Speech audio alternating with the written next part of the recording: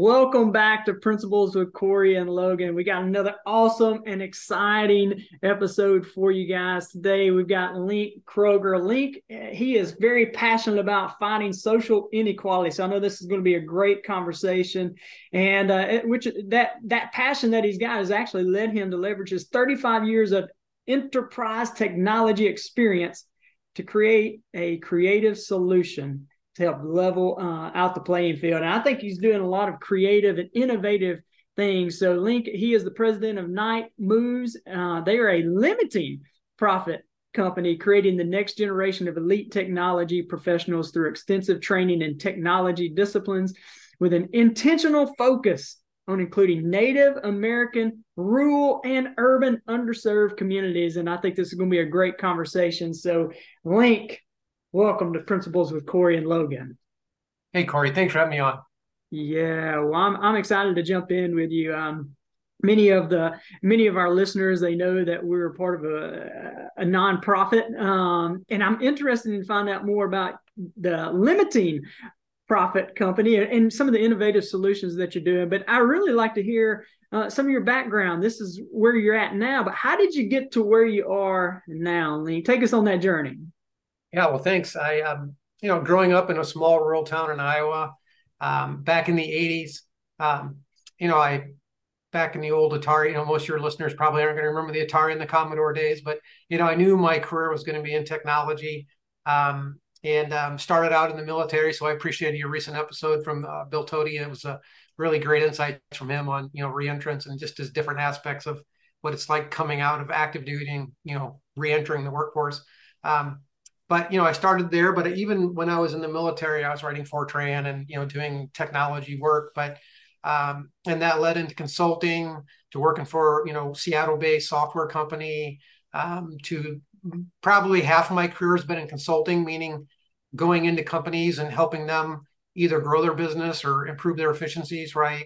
And then a lot of entrepreneurial work too with startups. There's always technology involved, but whatever you do, gosh, I mean, when I say this number, it's actually pretty realistic, but I've probably implemented over $1 billion of solutions in my 35-year career, right? And when you implement an HRIS system, or you pick it, whatever it is, and I've done a ton of packages, I've done a custom development.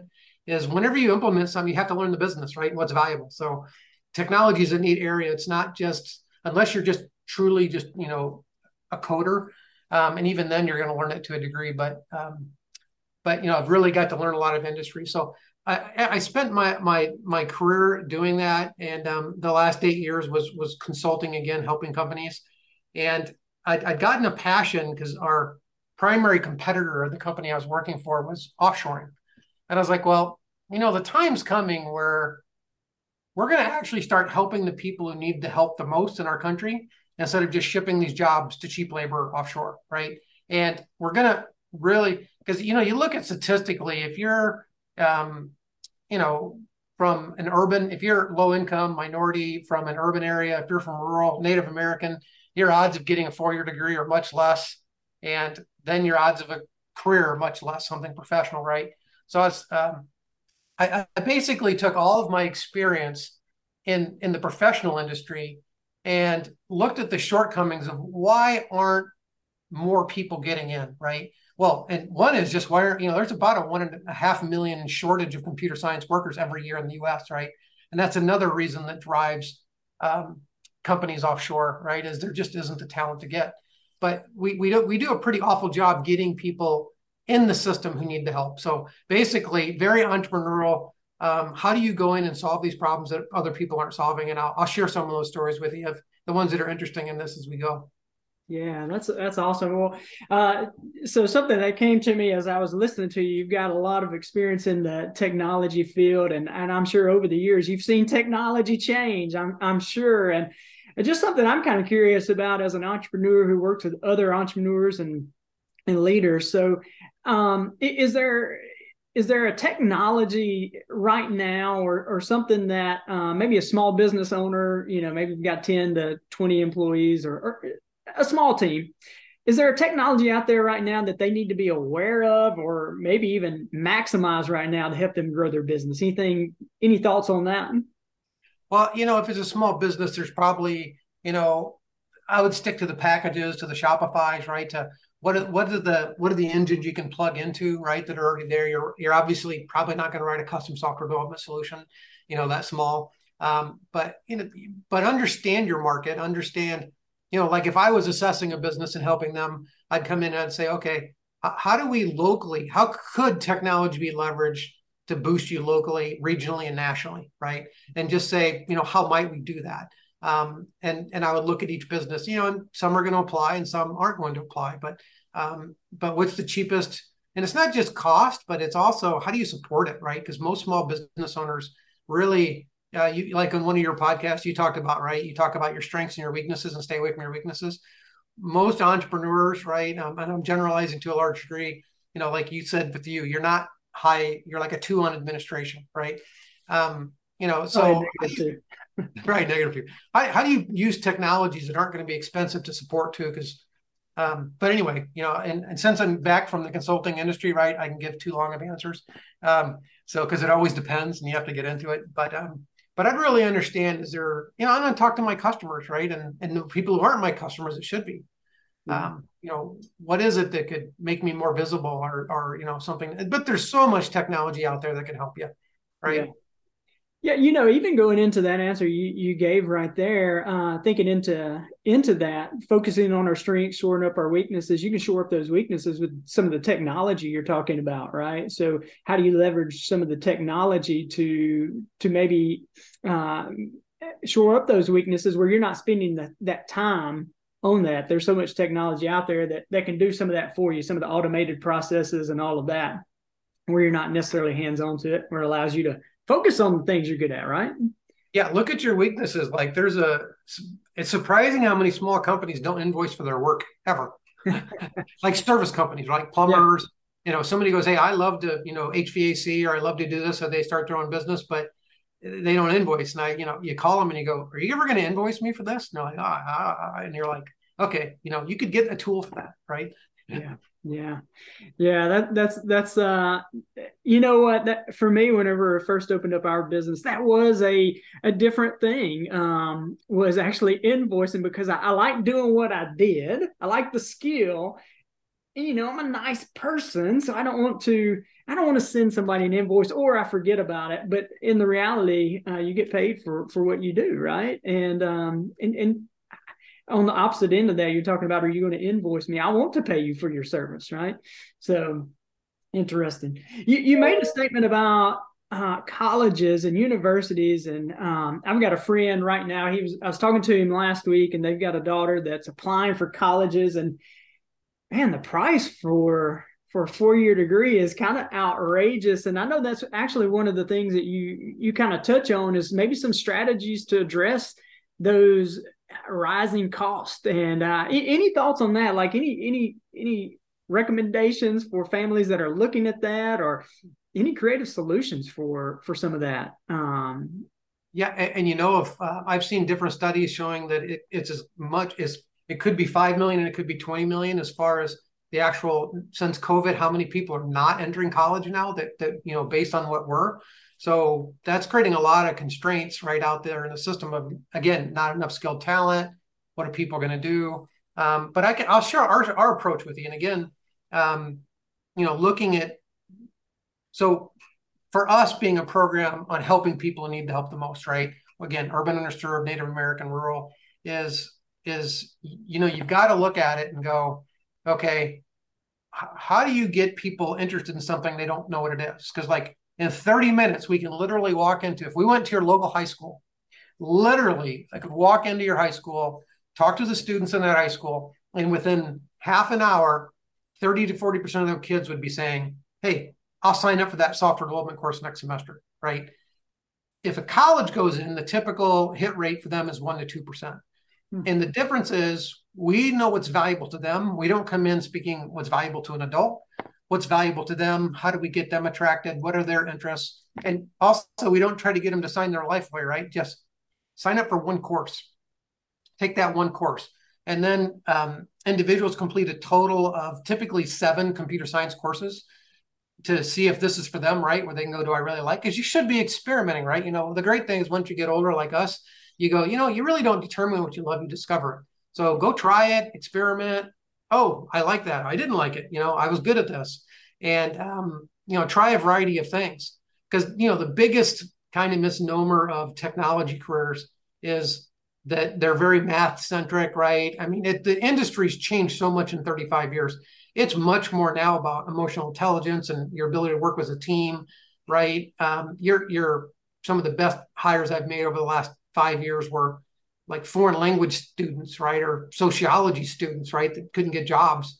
But with our program, you take these 7 courses, typically starting your junior year of high school. And then when you complete those 7 computer science courses, if it's for you, then we have a full 6-month program that you take those skills you learned, but now you apply them to real world situations. And here's where I'll do another entrepreneurial kind of ad is, so what we do is, and this is one of the reasons we're so good at drawing in young people, is when we start out talking to students, we don't talk about being a training program. We go and say, hey, we're the Silicon Valley of social benefiting solutions, meaning we create innovations and technologies that make the world a better place for the people who need it, right? Whether that's hunger or homelessness or drug addiction or helping women get out of sex trafficking, disaster relief, anything that's a 501c3 cause, right? We will target those impactful solutions and say, well, how do we innovate that? How could we approach it? Just like if you were going to start an Uber or an Airbnb or an Amazon, right? What's the technology you need to solve that problem, right? Because those are all technology problems, right? That I just mentioned, from Airbnb, Uber to Amazon, but you're not solving a technology problem, right? You're just using technology to solve a human problem, and that's what we'll do. And we give some examples to the students, and they go, "Wow, this is amazing!" Then that somebody's actually focused on helping other people, right? And you talked about that in one of your recent episodes too, right? About character and successes when you're focused on the success of others, right? And people really, that's not just like a tagline you were talking about, right? That's what's in us deep, right? That's part of our purpose and our meaning. So when you show young people who haven't lost it into the daily routine yet, right? I just go, I get my paycheck, I live life. They're ready to go be who they were created to be and to release their potential, right? So when they start hearing this, they go, well, that's amazing. And we say, well, yeah, we're like the Greenpeace of technology. So if this is interesting to you, well, join us and join a team, right? And build one of these, because would you rather, for employers, would you rather hire someone who just finished their education, or would you hire someone who proved they could do the job? Well, that's an easy question, right? Mm-hmm. And that's what we do is, you don't graduate our program until you demonstrate that you could walk onto a team at Google or Microsoft or pick the company, and on that first week, add velocity to a software development team. And, so velocity, right? That's just the word that is the new word of productivity, but for software development. But our graduates, what differentiates them is they literally start a team and they're adding value. Whereas, most 4-year computer science degree graduates, they take a lot of training. I'm not knocking 4-year degrees. I have a 4-year computer science degree, right? But it's very different. And this is not a code camp either, right? It's a very unique program. But what students then will say is, well, that's great, Link, that you've got this really cool thing, but we don't know how to do technology. Well, exactly. Next semester, sign up for this course. It's free to you. See if you like it. If you don't like it, don't take anymore. If you do, take the next one, right? And if you find yourself, you took all the prerequisites, then apply to come to our program. And what's unique about our program too is that it's about $20,000 for our training to actually take people through the full training. But if you get accepted and you meet our criteria, you don't pay for it up front. You don't pay for it until you get your job. And there's a job guarantee that if you don't get the job, you don't pay for it, because companies literally are lining up. And I can't share it yet because it's a big reveal in March, but the foremost voice of credentialing they're coming out with their first round of what programs can companies use as alternatives to 4-year degrees. And we're being named as one of the first ones ever announced for companies, because the challenge companies have is, the biggest push right now in social equity is not requiring 4-year degrees. but companies are really struggling because HR departments, right? That's their go-to. It's, well, 4-year degree or equivalent experience. Equivalent experience usually means 8 years of experience. Well, it's 2 years for every year of college. So how does anybody ever break that barrier, right? Who doesn't get a 4-year degree? So they're just being hammered, these companies. It's, systemic racism, because you mean you're telling me somebody can do the job can't get the job just because they're not a paper tiger, right? They don't have that degree, right? But they could do the job. So companies are really looking for solutions, and I don't know many providers like us. I really don't know any. I'm sure there's a ton out there.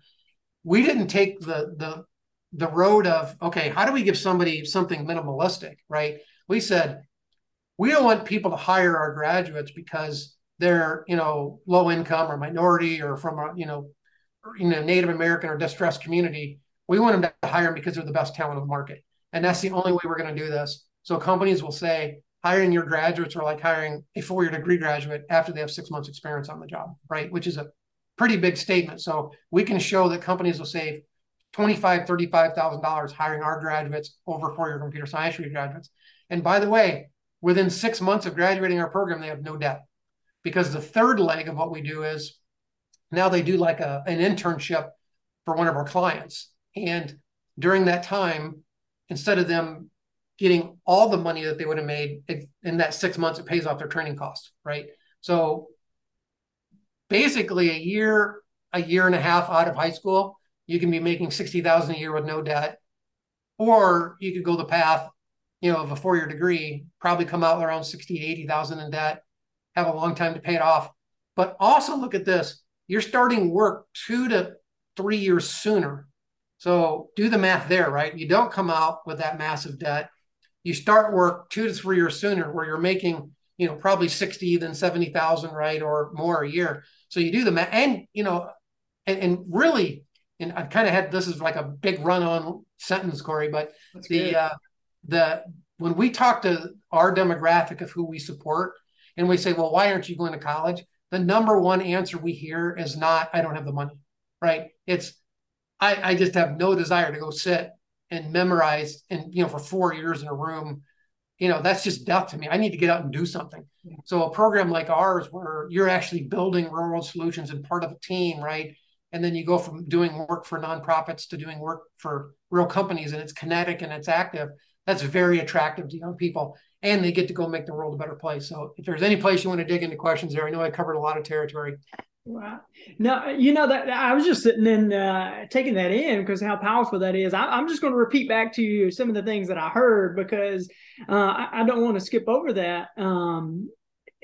Because when you meant I wrote down a statement. You said, you don't determine what you love, you discover what you love. And I don't know how many times I've talked to people, and I probably even said it, going into college, you don't know what you want to do. You're just in college. And I went to college to be a physical therapist assistant.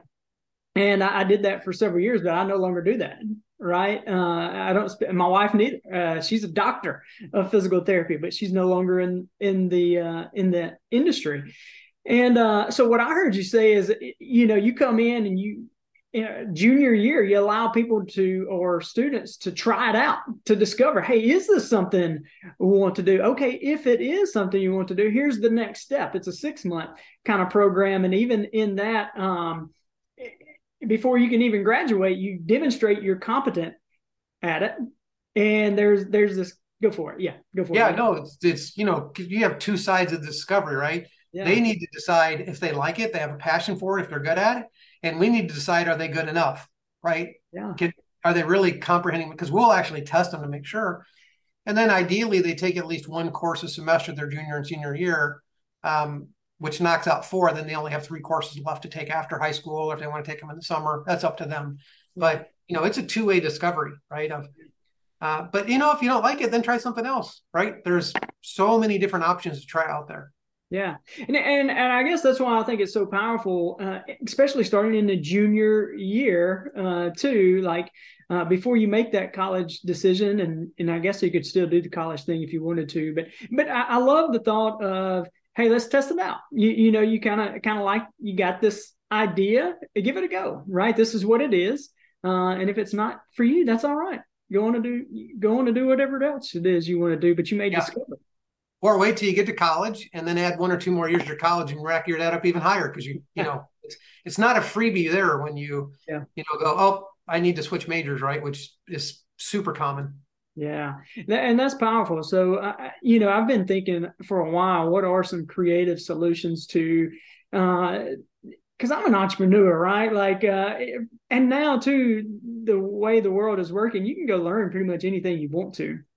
Through YouTube and courses and workshops and those kind of things, and I'm all in on education as well. But there's got to be some kind of solution. I love what you guys are doing. I think that is a tremendous solution right there, and helping people discover what they're called to do too. I love that. Yeah. And think about if we had a team of 12 people, and we were focused on whether it's drug addiction, or you pick it, right, a problem in your region, or how do you, because nonprofits really don't talk to each other, right? Oh, I'm finding that out. It's a really so I started Night Moves as a nonprofit, and it's Night Moves like a chess piece, not like the Bob Seger song. I started as a nonprofit, but my attorneys kept saying, well, Link, you can't do that as a nonprofit. It's not legal. And I go, well, if I can't do it, it's not going to work. And I'm not doing this to run a nonprofit, right? I'm doing it to create an outcome. So flipped it over to that limiting profit company, or really social benefiting model, which we're basically running a company as a nonprofit, but we can do whatever we legally want with no IRS regulation, right? It's just you can't take donations. But that's okay, because our model is our services side of the business is what pays for our philanthropic work. But imagine us coming into Mississippi or something national even, and just saying, you've got these 5 nonprofits that are really focused in the same area, but they don't talk to each other, but there's all these synergies. What if we created, a glue between them that would multiply their impact to get them to work together, that they're just missing? And there just aren't the funds out there for, technology for nonprofits. So we'd build it for them for free, right? And that'd be what our students, because you've got to have, the difference between education and, experiential learning is, education's classroom, right? We still have our 7 courses you take that are classroom, right? You're just knowledge, but now you need to go apply it in life, right? You need to build something. You need to have real users that get angry and that, push back and go that, and have emotional dialogue, right? And you're trying to solve something and you have problems. You need something that goes into production. Can you really create scalable, secure, code, right? And all these aspects. But by doing and solving real problems for real people. But now you've got, how many people, I ask this all the time, and I tell the teachers, okay, close your ears for a second. And I ask the students, have you ever felt like you've changed the world and made it a better place with your homework, right? So you think about a student, now, other than you're preparing yourself, right, and learning the skills, so I'm not against homework, right? But point being is, if you're in college or, and you write a computer science program, you write your program as your homework and you turn it in, the professor grades it and throws it away. Okay, now you did it because you had to do it. And but when you're doing something and you can see like homeless, or you can see the lives of people that are stuck in addictions or all these things, and you see, wow, what I'm doing is actually going to help these people. And then you're working with real people and it's really going into production. Your level of emphasis and learning, right? Your climate for growth, it's just totally different than sitting in a room going, okay, for a semester, I'm going to study, I'm going to learn, I'm going to memorize it, I'm going to brain dump it, and I'm never going to use it again, right? And it's such a different, you are so well prepared by the time you get done with our program, because it's kind of like the military training. You're out there really doing the job, right? Yeah. Wow. Yeah, that's really powerful. I like that. And you kind of buzzed by just a little bit the not fully nonprofit but partial profit. Talk to me a little bit about that. You touched on it some. Tell me how that works a little bit. Not necessarily a nonprofit, but you still partial profit. Yeah, and there's in most of the and there's still, I think it's only around 20 states. I could be wrong on that. But there's a model of company you can create called a social benefiting company. Some states might call it an L3C instead of an LLC, right? Or a social benefit corporation. But the idea is you have a primary mission that's above making money, right? It's, kind of like a nonprofit would, right? You'd have a mission statement. So ours would be, the socioeconomic advancement of urban underserved Native American and rural communities, right? And you can still make a profit, but you're typically making a small single digit number. You're not trying to make 10%.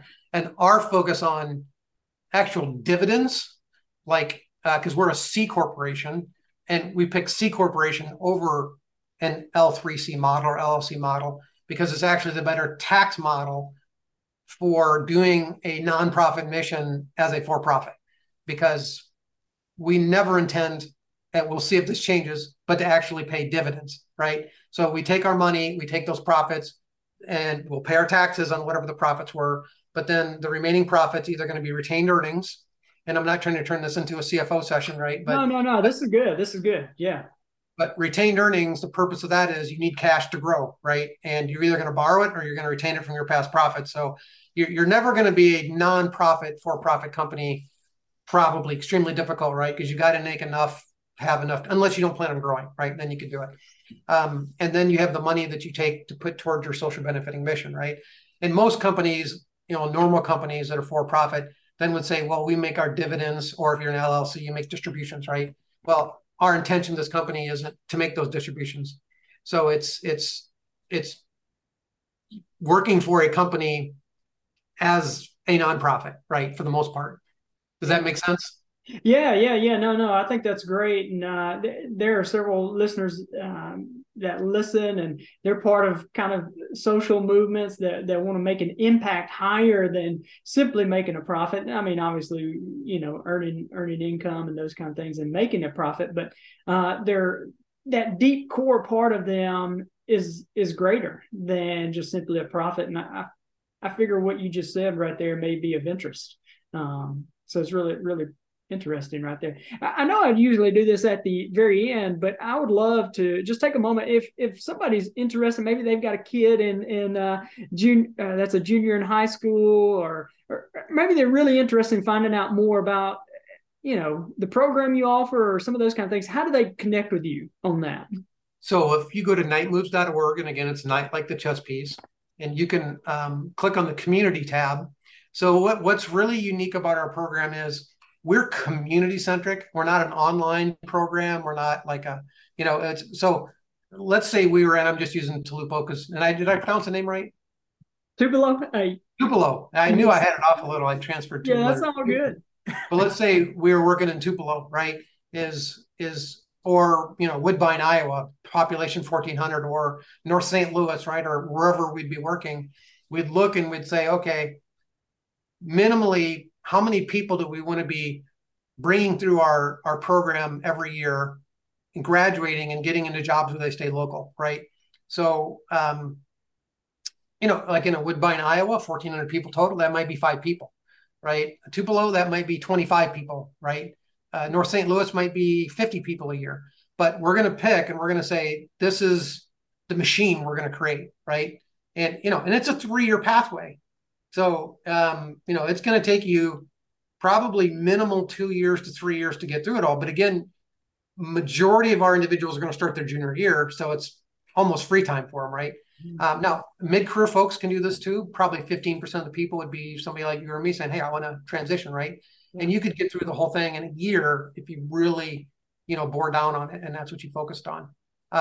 But we pair with community. So it's, again, nobody just reaches out saying, hey, I want to be part of your program. You look at what we look for in a community. And if your community is a good match, then we'd have that conversation at a community level. Because again, think of, how do you reverse gentrification, right? Because, the problem in big cities is, right, oh, they start reinventing and, investing in an area.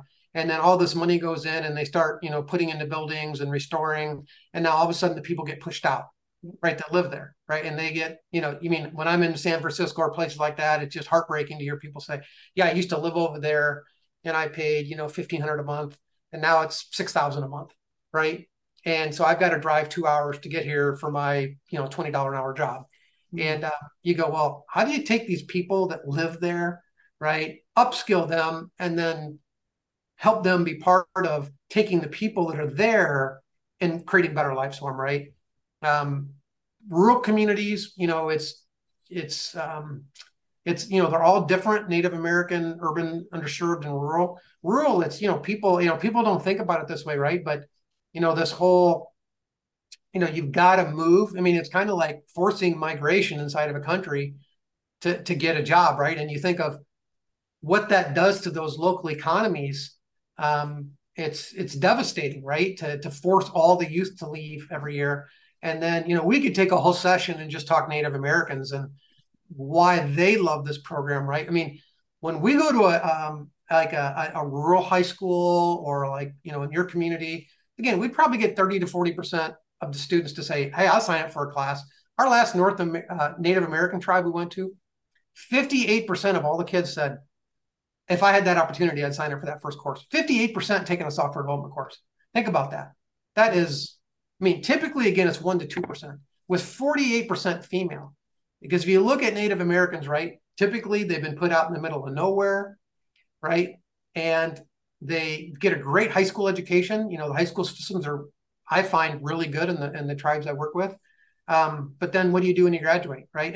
And we've asked tribal leaders to go, hey, well, why is it that you have so much scholarship money that doesn't get used for four-year colleges, but yet you've got one of the lowest attendance rate of any demographic, right? And they're like, well, Link, you need to understand, there's only 4,000 of us left on the planet of a people group. And you like to call us Native Americans, but, we're, Sac and Fox or Kiowa or Cheyenne. There's 374 tribes in this country.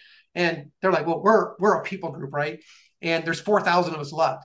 And if our kids leave and go to college, we're done. Our whole people group, our past, our future, our religion, our language, we're gone. So we encourage our kids to not go. But then, do they work at the casino, the local gas? What can they do, right? So we bring the full education pathway to them, and we bring the job to them that they can stay. There's one tribe I'm working with right now. We're focused on creating a technology job center, right? That will have 30 to 50 jobs right on the reservation.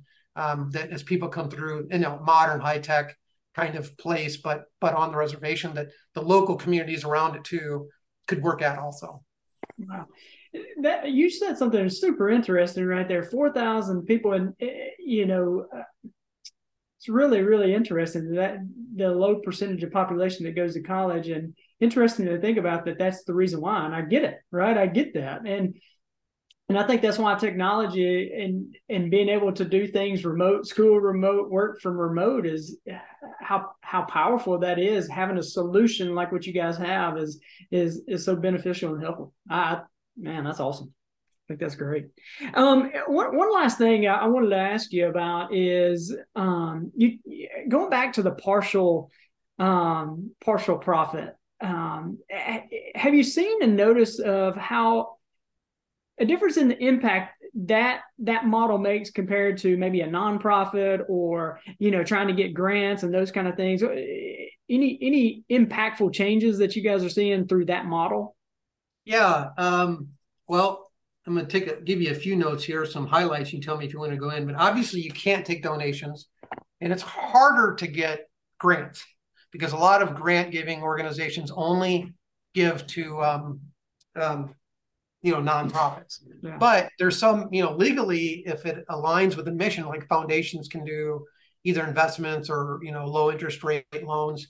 But, since you've got some entrepreneurs on here, I want to share too in the nonprofit world.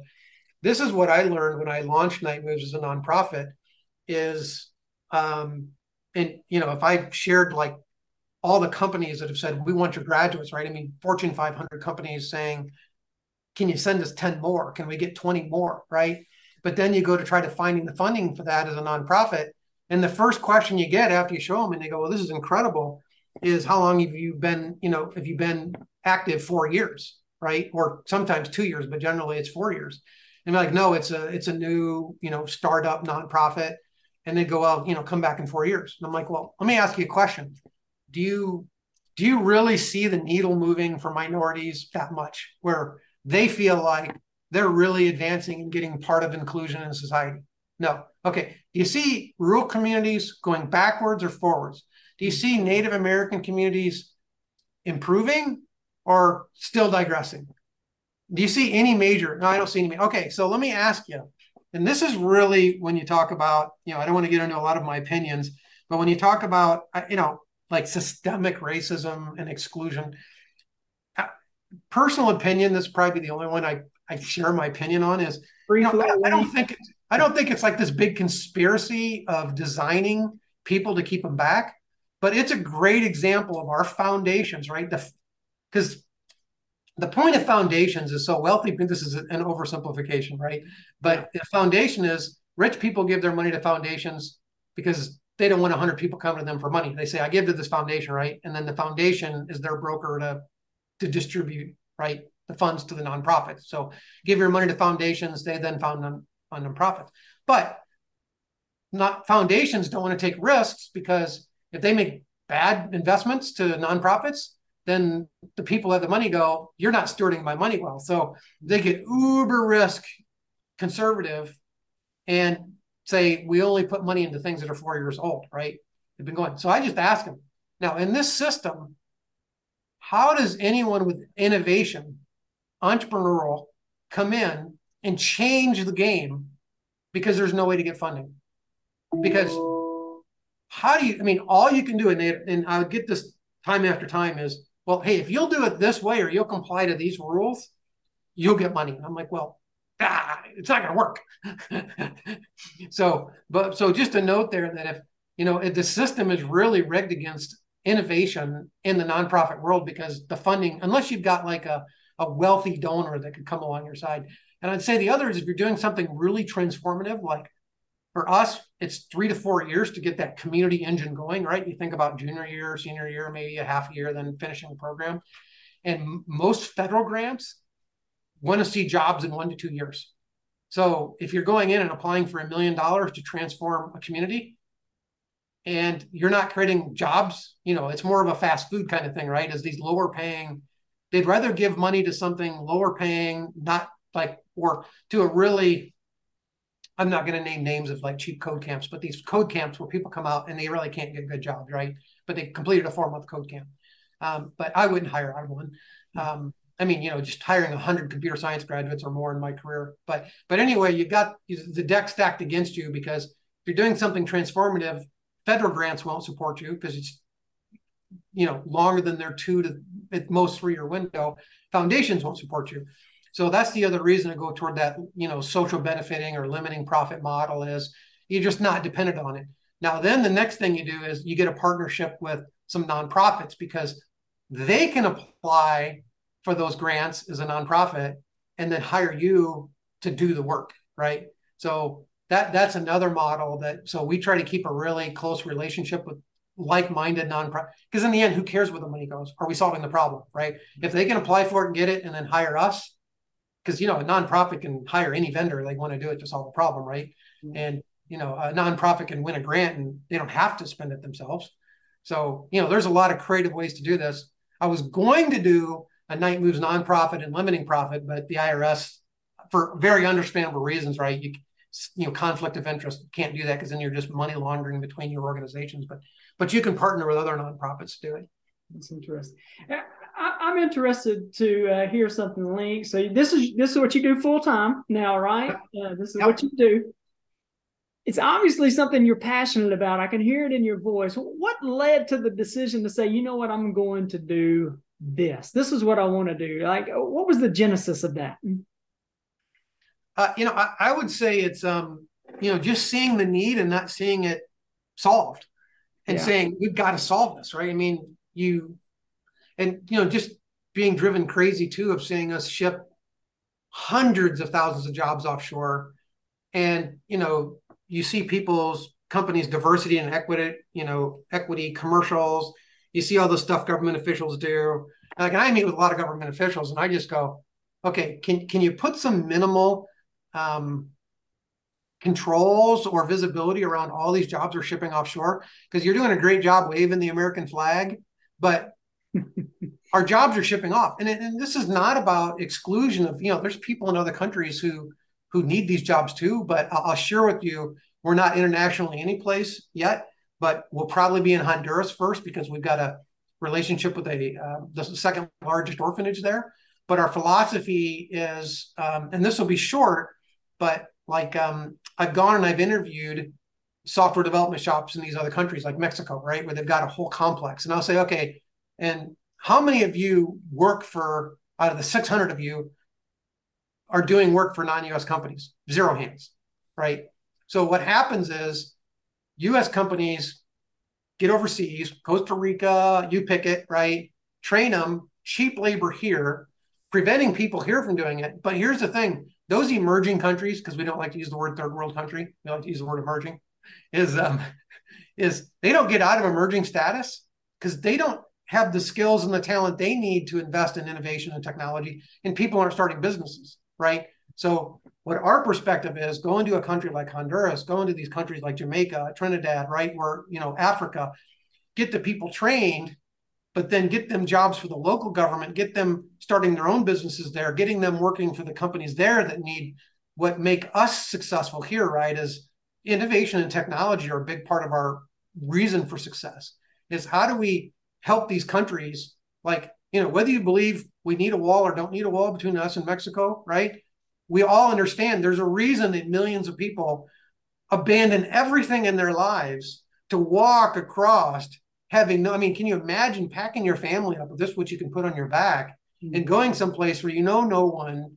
I mean, to be that motivated, how bad it has to be. We need to go fix those problems there too. So I'm not being, America first is great, but let's do it all, right? Let's solve all the problems. But so you asked me a question, why did I do this? And obviously my passion comes out is we can't ignore the other countries, but let's also solve the other country problems where we're actually helping their economy, helping their businesses, helping them start their own small businesses, but actually giving a damn about the people in this country who we say we do, but then really don't do anything to actually help them. That was a little strong, but no, I love it, and that's where I was going right there. Is definitely to hear the passion in your voice of there is some kind of discontent within you, right? You see something that needs to be done, and instead of pointing the finger of that's not good, you raised the hand and said, hey, I want to offer a solution, right? I love that.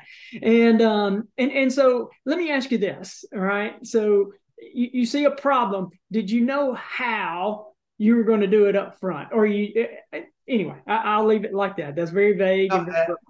And are you familiar with PPK, lean startup? Is that part of your vernacular? I know lean startup. Yes. Yeah. Yeah. So, I mean, that is definitely, and what I've been doing for decades, right, is you go in, you have something of value, but how do you put something in production, an MVP, as quick as you can, right? A minimal viable product, and learn from it, right? So everything along this journey has been like the first 3 months I pitched to high school kids, I totally bombed. None of them would be interested, right? And had to get feedback, right? And had to, fail forward, right?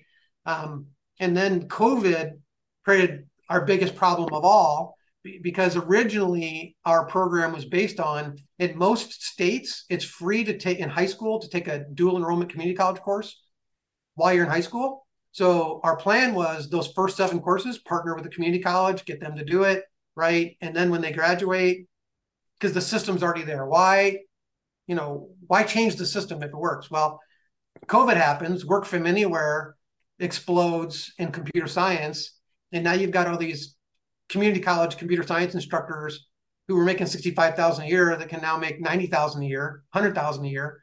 So they disappeared, right? So I would say a week ago, whether it's 9 community colleges in West Virginia I've met with, whether it's Ohio, whether it's Indiana, Iowa, you pick it, right? The number one problem I have is that strategy of counting on the community college system. They almost all just tell me, like, Iowa has 15 community colleges, a great community college system. 8 of the 15 have our curriculum. 1 of the 15 can reliably provide the instructors for our courses, right? So we had to pivot from that because all of a sudden that infrastructure does not exist, and it never will exist again, right?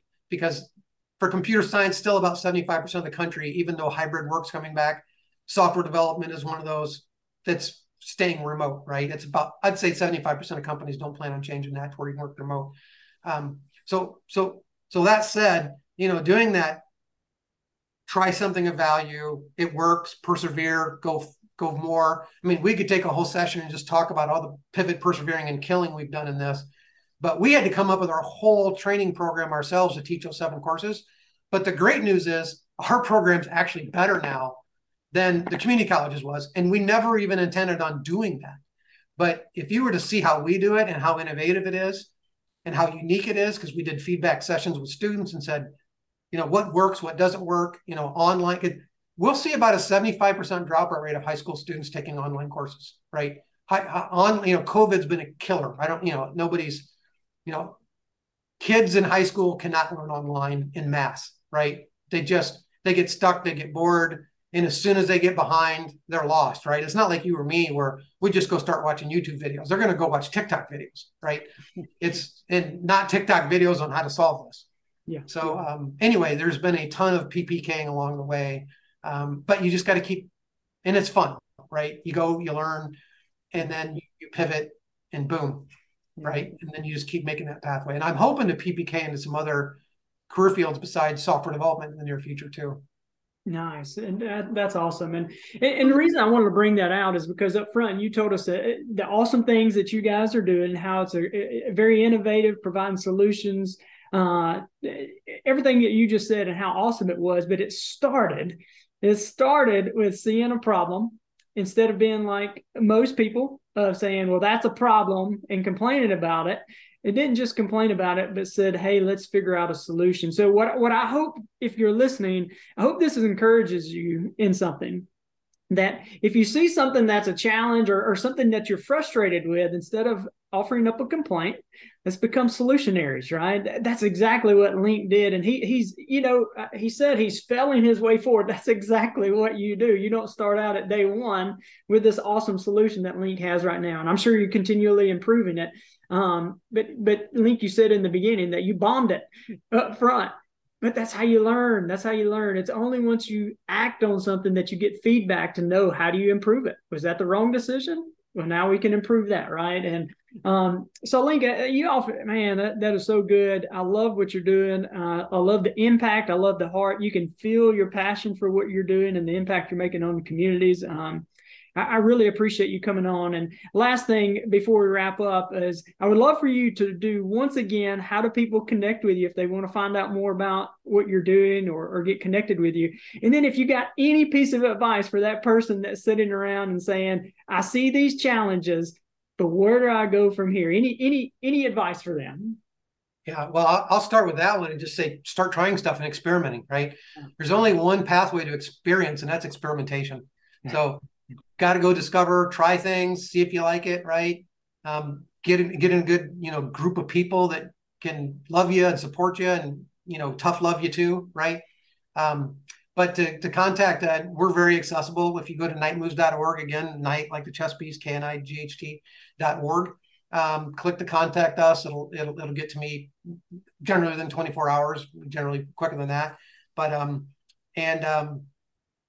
if there's anyone who wants to help with this, we can't take donations, but what we can do is if companies that need technology services or staffing services or recruitment process outsourcing, we have a very long list of services. If you go to our website and click services, and you can see everything that we do, that you'd connect us with those companies. They're going to buy them anyway. And here's our pitch to companies, right? You're going to buy these services anyway. Why not buy them from somebody who's going to take your money and invest it in your technology or talent and helping those people who need the help the most, right? I mean, it's a very simple model of kind of running a nonprofit as a for-profit, right? But we'll open our books. You can see how we spend our money, right? You can see your margin on, we don't pay commission. We don't pay sales bonuses because our philosophy is sales is just communication. Here's what we do. Here's what we're the best at. And you need that problem solved. Now, instead of let's paying all those giant, $500,000 salaries for people who are just going to go aggressively and hound you to try to get you to buy something, just make the choice and then watch the money change the world and get a great service. That's awesome. Well, Link, you've love what you're doing. Like I said, you've added a ton of value today, and really, really appreciate you coming on. We bless you in what you do, and thank you guys for taking a listen. I hope this has added value to you. If you know of any companies like what Link was talking about there, make sure to share this episode with them, or share the nightmoves.org with them, or even any schools or anybody you think would benefit from listening to this episode. Make sure to share with them. Make sure you like and subscribe, so you can stay up to date with any of our future episodes. And Link, again, appreciate you. And thank you guys. Hope you have an awesome day, and God bless.